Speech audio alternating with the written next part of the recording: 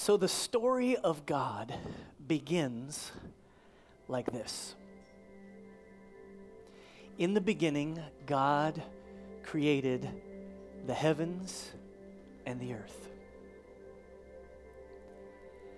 But when it comes to the story of creation, how do we fit in? Well, we are, as the saying goes, but a tiny speck. But how small are we really? Let's start with our great planet Earth. If you were to travel around the world on a cruise ship, and I highly recommend that as the travel mechanism, it would take you about 108 days. In fact, in 1933, Wiley Post actually was the first pilot to fly around this beautiful blue and green planet of ours, and he made the trip in 7 days, 18 hours, and 49 minutes. Today, if you could get your hands on a Mach 1, and if you knew how to fly one, you could make the trip in about 10 hours. But that's just our great planet. So how big is the Earth in comparison with the universe? Now, if the sun were as tall as a typical front door, right? Earth would be the size of a nickel. And our sun is just one star of at least 100 billion stars in the Milky Way. Just consider for a moment that while Earth has an equatorial diameter of 7,926 miles, the Milky Way is about 621 quadrillion miles. That's 15 zeros if you're counting. If we talk about traveling around the world, that's one thing, but what would it be like to travel across the Milky Way? Well, think about it like this. American spacecrafts are actually headed out of our solar system to what scientists call interstellar space. Voyager 1, launched in 1977, is the farthest one out, more than 11 billion miles from our sun. It was the first man-made object to actually leave our solar system. Voyager 2 is speeding along at more than 39,000 miles per hour, but will take, get this, more than 296,000 years to pass Sirius, the brightest star in our night sky. Now, I know Texas is big, but this is just a little taste of the vastness and greatness of the earth and the heavens that surround us to help us deal with our Texas-sized egos.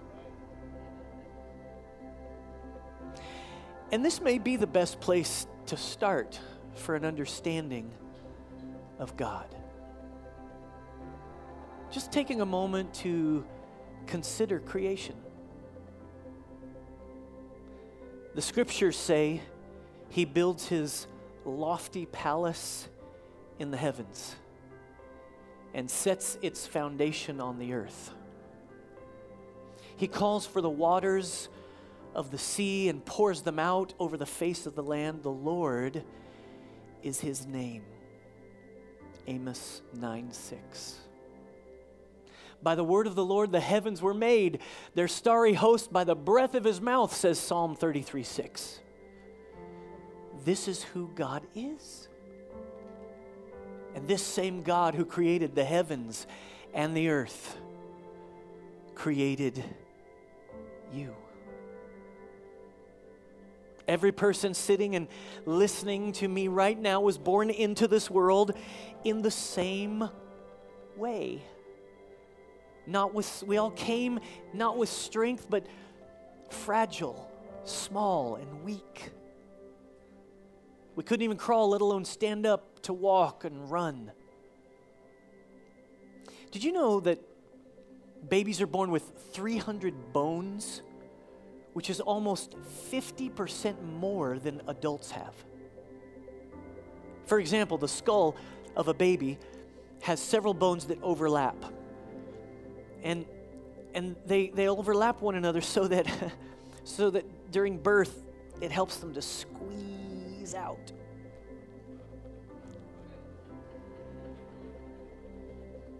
God made us like little Amazon packages, small and compact as possible. It's just one of the many wonderfully incredible ways that we are made. I remember each one of my children's births.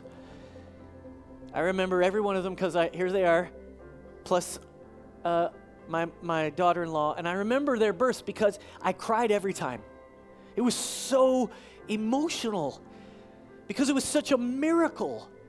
It's like the joy of life just springs forward into your life. I was overwhelmed. I remember our last child's birth, Owen. He was number 5. And I remember his birth because it was the only one where I got to actually catch him. Right? I got to catch him as he came out. With all the other 4, I was mostly in a headlock, typically just trying not to be annoying to my wife, Amy, who was doing the primary work. Let me rephrase. Who was doing all the work? But on the last one, I got to cut the umbilical cord, and then I laid him on the scale that was in the hospital room. And I remember the response from the nurses and the doctors who were all there as the digital scale just began to tick upwards to 10.05 pounds.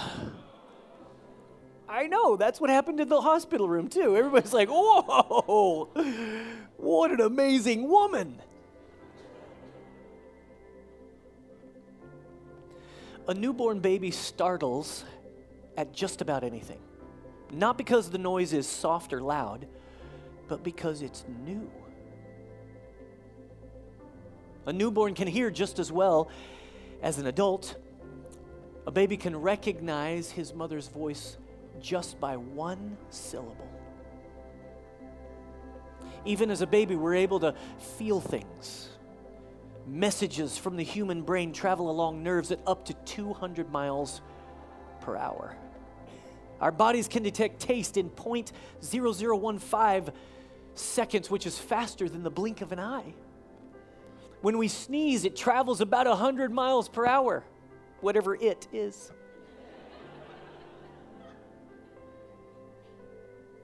For an adult human, taking just one step uses up to 200 muscles. As adults, we spend about 33% of our lives asleep. Sleep. For reference, a python spends about 75% of their life sleeping. A dog spends about 44% of their life sleeping. And a cat spends 99% of its life sleeping. Okay, I made that last one up. Take a deep breath right now. Do you feel that? No, I'm not talking about allergies. It's life. It's life. You and I take about 23,000 breaths a day, or about 672,768,000 breaths in a lifetime. In the years after birth, you grow into a child and then into an adolescent. And as we grow, these brains and hearts of ours begin to form dreams. We have these things that we feel we were created to do.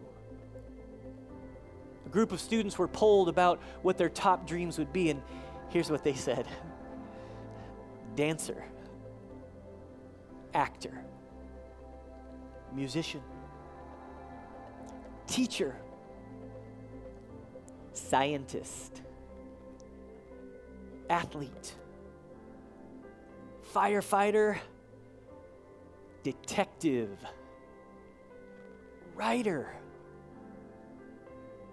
astronaut. You see, as kids, we believe anything is possible.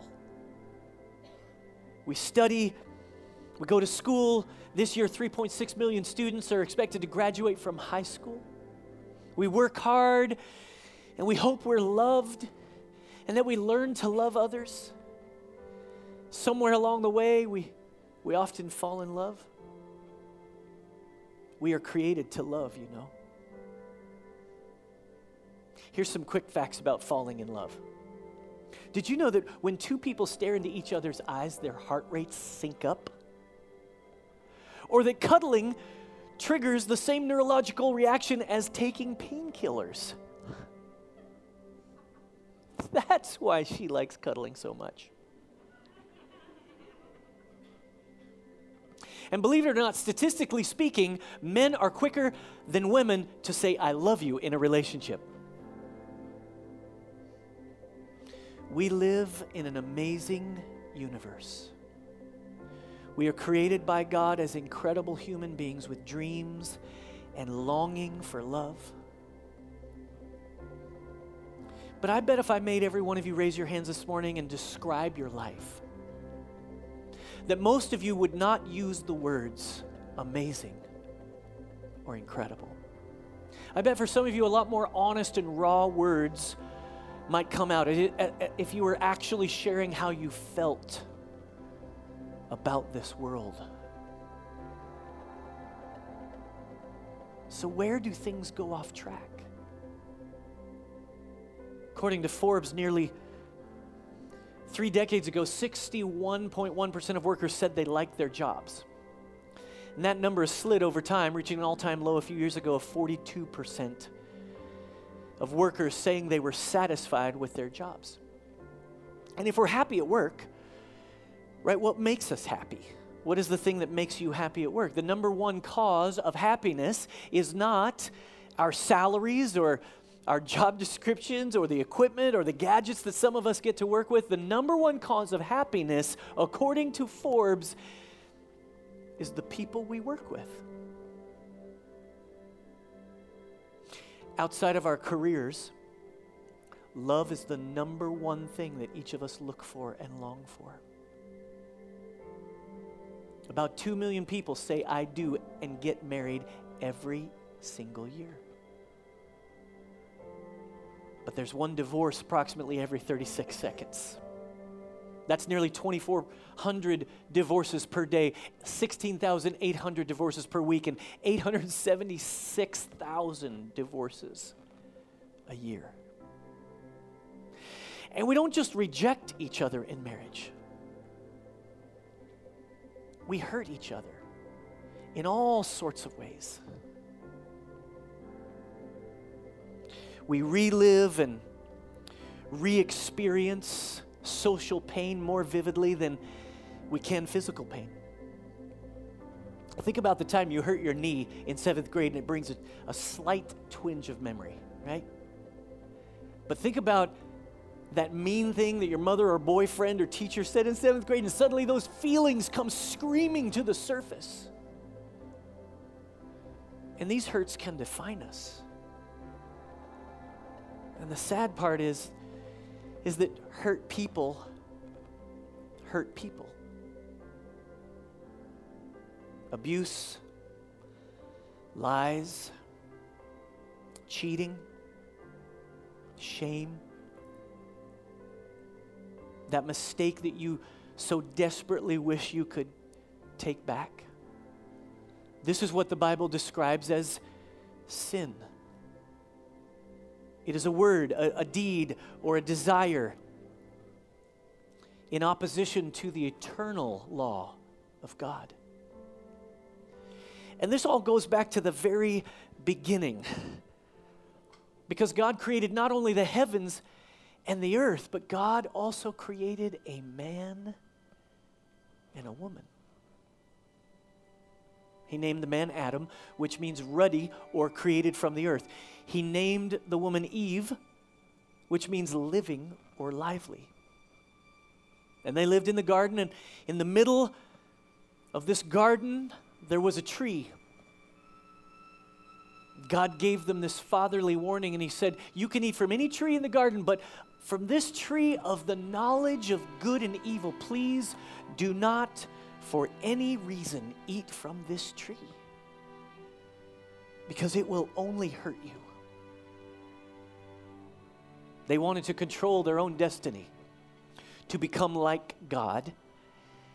And by their own knowledge of good and evil, they wanted to pursue life on their own terms.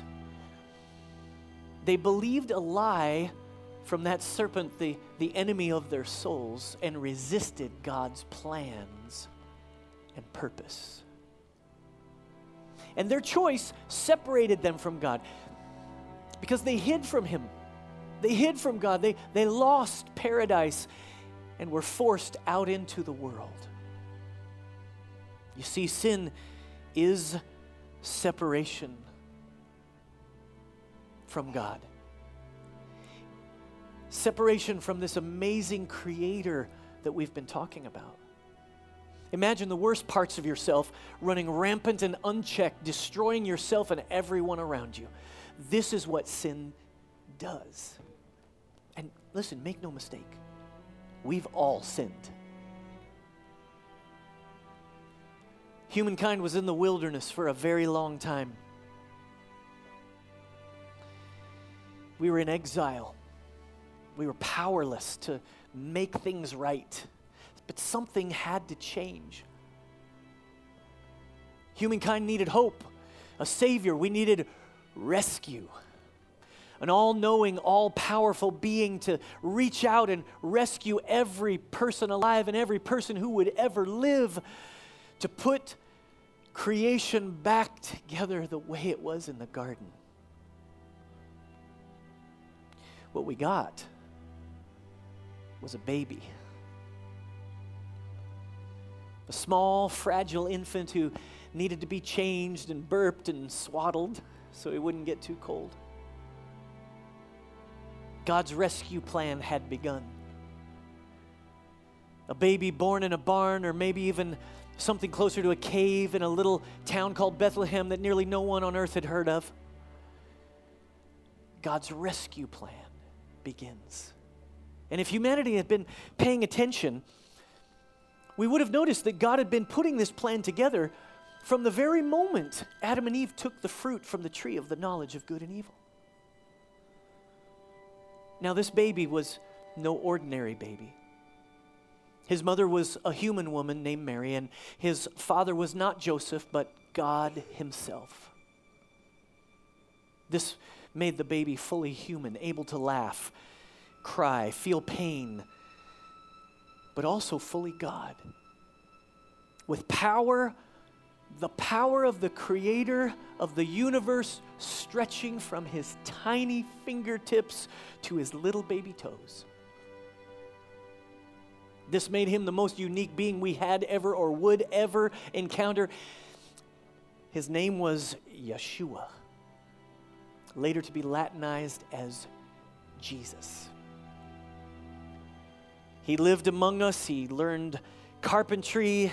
We didn't hear much about him until he was about 30 years of age. And that's when he began to perform miracles. And I gotta be honest here, some of them were really strange and weird. Like one time he spit in the dirt and wiped mud across the eyes of a blind man so he could see. An entire town was ready to stone a woman to death, and Jesus saved her by insisting those without sin cast the first stone. A man who was paralyzed was lowered through a roof, and Jesus said, "Pick up your mat and walk." And he did. A dead girl was raised to life suddenly and given back to her family. You see, Jesus, he told stories, incredible stories. He told the story of a man who was beaten on the side of the road and left for dead, and then explained how a good Samaritan bandaged his wounds and paid for his medical care. Jesus told a parable of a prodigal son who ran as far as he could from his father, and sinned until there was nothing left, squandered his inheritance and the family fortune, and yet amazingly his father welcomed him back with arms open wide. Jesus shared these stories to show us how much God loves us and how we should love each other. That's why people by the thousands began to follow him. They were attracted to the kindness, attracted to the healing that they saw people experiencing, attracted by the miracles of the Messiah. Now, the religious leaders, they did not understand his message. They couldn't receive him as the promised one. They wouldn't receive him as the Son of God. That's blasphemy, they told the people. He's a liar, he's a phony, he's a charlatan, he must be stopped. You see, they wanted to control the power. They wanted to control their own destiny, to become like God by their own knowledge of good and evil, to pursue life on their own terms. So they believed a lie and resisted God's plan and his purpose. And they separated themselves from God.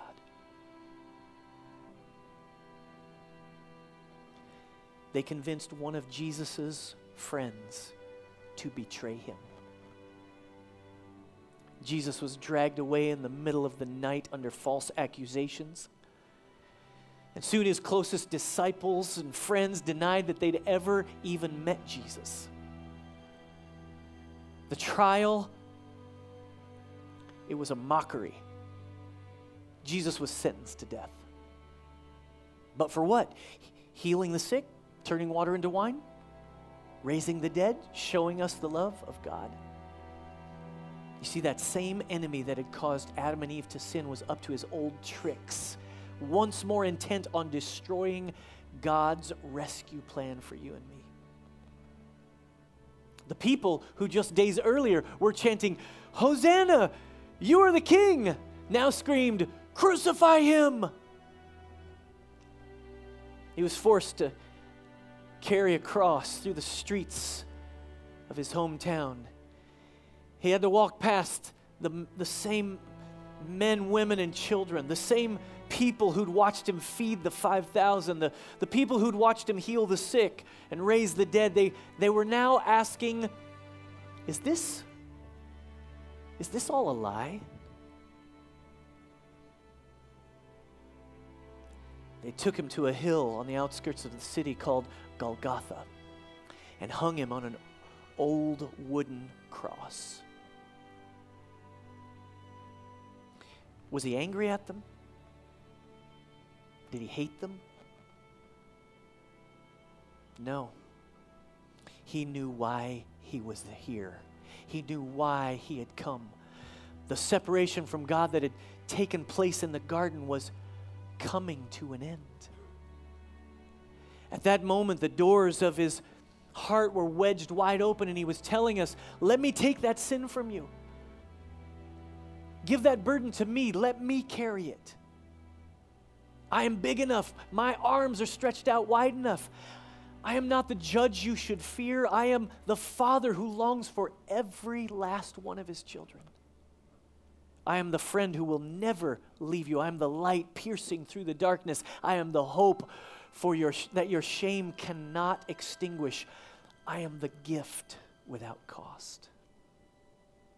At that moment, Jesus became the open door to sorrow, suffering, guilt, despair, horror. He took it all on. He took my sin, he took your sin, he took the sins of the whole world on. Abuse, lies, cheating, shame. That mistake that you so desperately wish you could take back. And when it was over, Jesus simply proclaimed, "It is finished." His followers must have thought, why did he come? Just to die? They didn't know what we now understand. That on Friday, all was lost. But Sunday was coming. And on Sunday, God would do the impossible. When Mary Magdalene came to pay her respects at the tomb, her face tear-stained, her outlook hopeless, she found Jesus was not there. An angel instead was at the tomb and said, "You're looking in the wrong place. Jesus is not among the dead and buried. He is alive. He is risen." You see, the message of Jesus has always been about resurrection. It's always been about restoration. It's about making dead things new again. Those dreams that you had as a child, no matter what your journey has been, you can believe that God created you for a purpose. Those hurts you've experienced, those disappointments that you've endured, God wants to heal them and restore you. The mistakes you've made, those failures you thought would ruin you, they do not have to define you forever. You see, this morning we are here to remember that the God who created the heavens, the earth, the Milky Way, the stars, and this amazing universe we live in is the same God who created you. The person who will breathe 23,040 breaths today before it's over. The God who created all of this is no longer separate and distant. You and I can now talk to God at any moment, because He's right here. By His Spirit, the Holy Spirit, Jesus is restoring and making all things new. And that means you, and that means me. You see, He paid the price for every sin so you don't have to. He took your place, my place. He took it all on Himself. And when He did, He conquered death and fear and suffering. And when you and I confess with our mouths and believe in our hearts that Jesus is Lord, a miracle happens. You can take any sin, any sickness, any stress, any struggle, and lay it at His feet. Cancer, a terrible day at work, an affair, a divorce, shame, loneliness, depression, it can all be left at the foot of the cross. See, you and I must realize today that the resurrection is a picture of what's actually possible in our lives.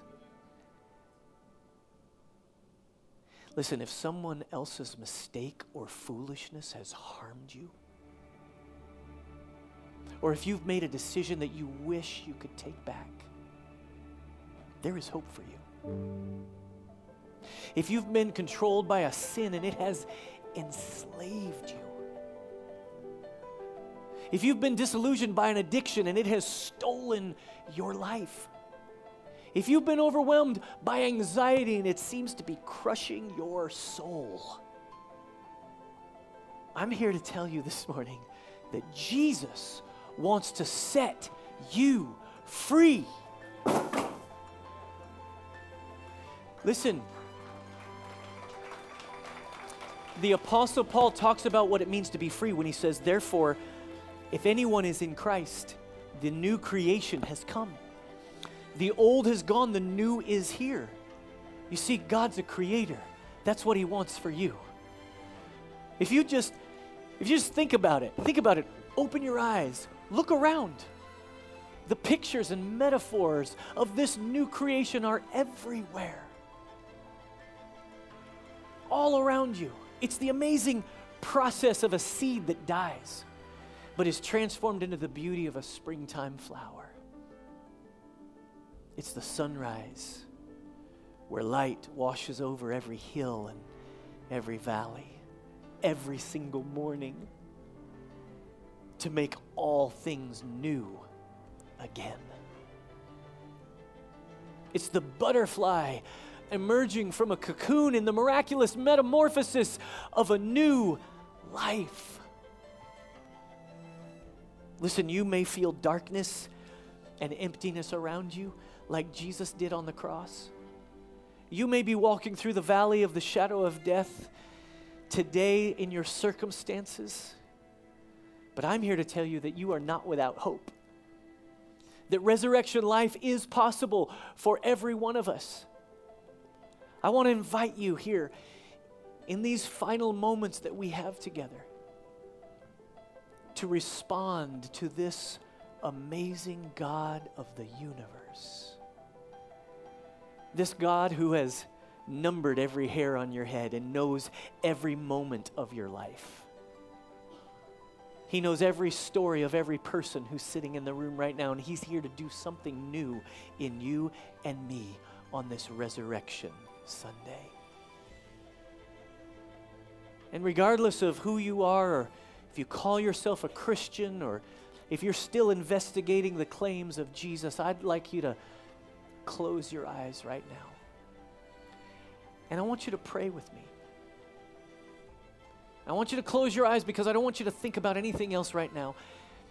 You see, because resurrection changed everything, and I mean everything.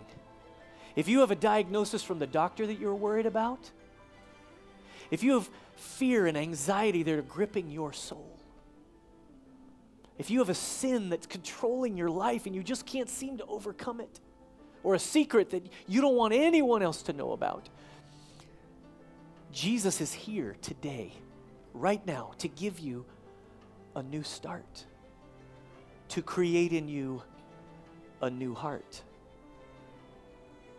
If you have a desire to take the next step in following Jesus, I want you to do it today. If you want to experience resurrection life in your soul, if you need the love of your heavenly Father to rescue you because you're in trouble, I want you to pray with me now this Easter prayer. Father, we just come to you as a community, and we're coming because we realize that we're in need. And we also realize that as the Creator, as the Redeemer, as the one who offers life, that we desperately need your life. Lord, our circumstances, the threats that surround us, the struggle that we're experiencing in our lives, we ask you to break through them today. Bring hope where there is hopelessness. Bring truth where there are lies. Bring your grace into our situation, into our lives. You're the only one who can. Forgive us for insisting on our own way. We ask for your way now. A new creation, a miracle, an amazing, incredible transformation. That's what we want. Would you do that in our lives today? Help us to see with a new perspective what is truly possible in our lives, and never let doubt and fear determine our direction. Lord, we thank you for this today. We thank you for forgiving us. We thank you for healing us. We thank you for transforming us in these moments. It's in the name of Jesus that we pray. Amen.